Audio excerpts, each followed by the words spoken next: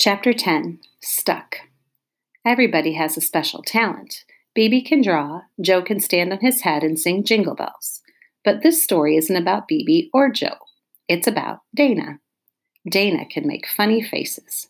Just by puffing out one cheek and raising the opposite eyebrow, she could make Jenny and Leslie crack up every time. Or there's the one she calls the goofball face. She puts her glasses on upside down, then she pulls down one corner of her mouth with her pinky finger, while with the other hand she tugs her earlobe. When Damien and Myron see that one, they laugh so hard they bump heads. Even Mrs. Jules laughs at Dana's funny faces. "But you need to be careful, Dana," she warned. "You don't want your face to get stuck that way." Dana wasn't worried about that. No matter how weirdly she stretched it, her face always bounced back. But that was before the cloud of doom settled over the school. It had been there a week now, even as other clouds drifted past. Each day it seemed to grow a little bit larger. Dana and Leslie were on the playground waiting for Jenny. It was recess, and Jenny went to get Patches from Lewis. Patches was the ball Lewis had blown up in more ways than one. Lewis never found all of the pieces and had to cut up an old yellow raincoat to fill in the gaps. Jenny, Leslie, and Dana liked Patches the best because it was impossible to predict which way it would bounce. "Hey, Dana, there's a giant worm on your foot," said John. Dana looked down at her sneaker.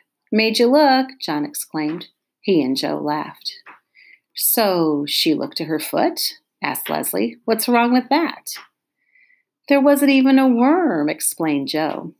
Dana felt like a big doofus. Why did she always fall for John's tricks? She made her doofus face. She closed her right eye, raised her left eyebrow, puffed out her right cheek, and stuck out her tongue.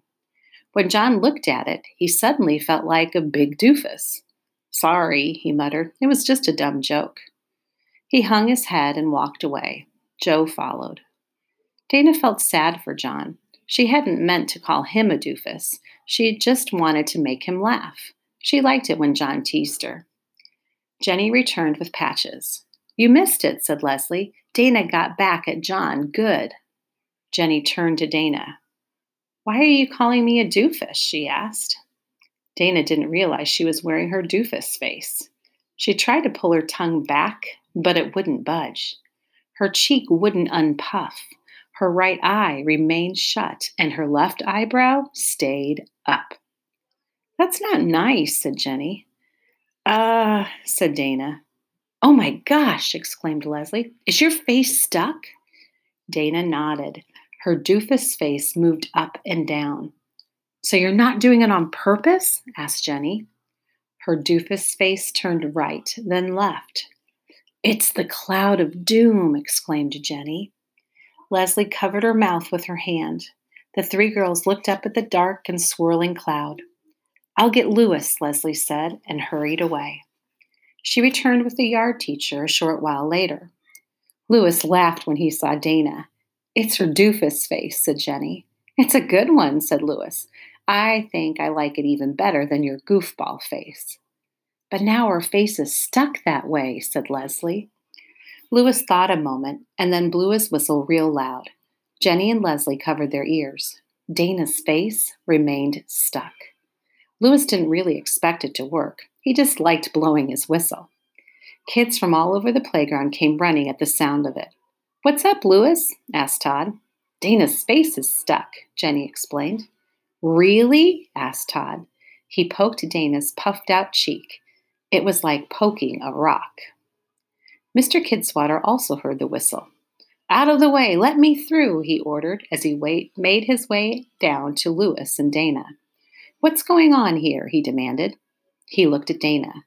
Dana looked back at Mr. Kidswatter. Their eyes locked. It became a staring contest. Everybody wondered who would blink first. But Dana couldn't blink. Finally, Mr. Kidswatter turned away. "Cute kid," he said, and patted Dana on the head.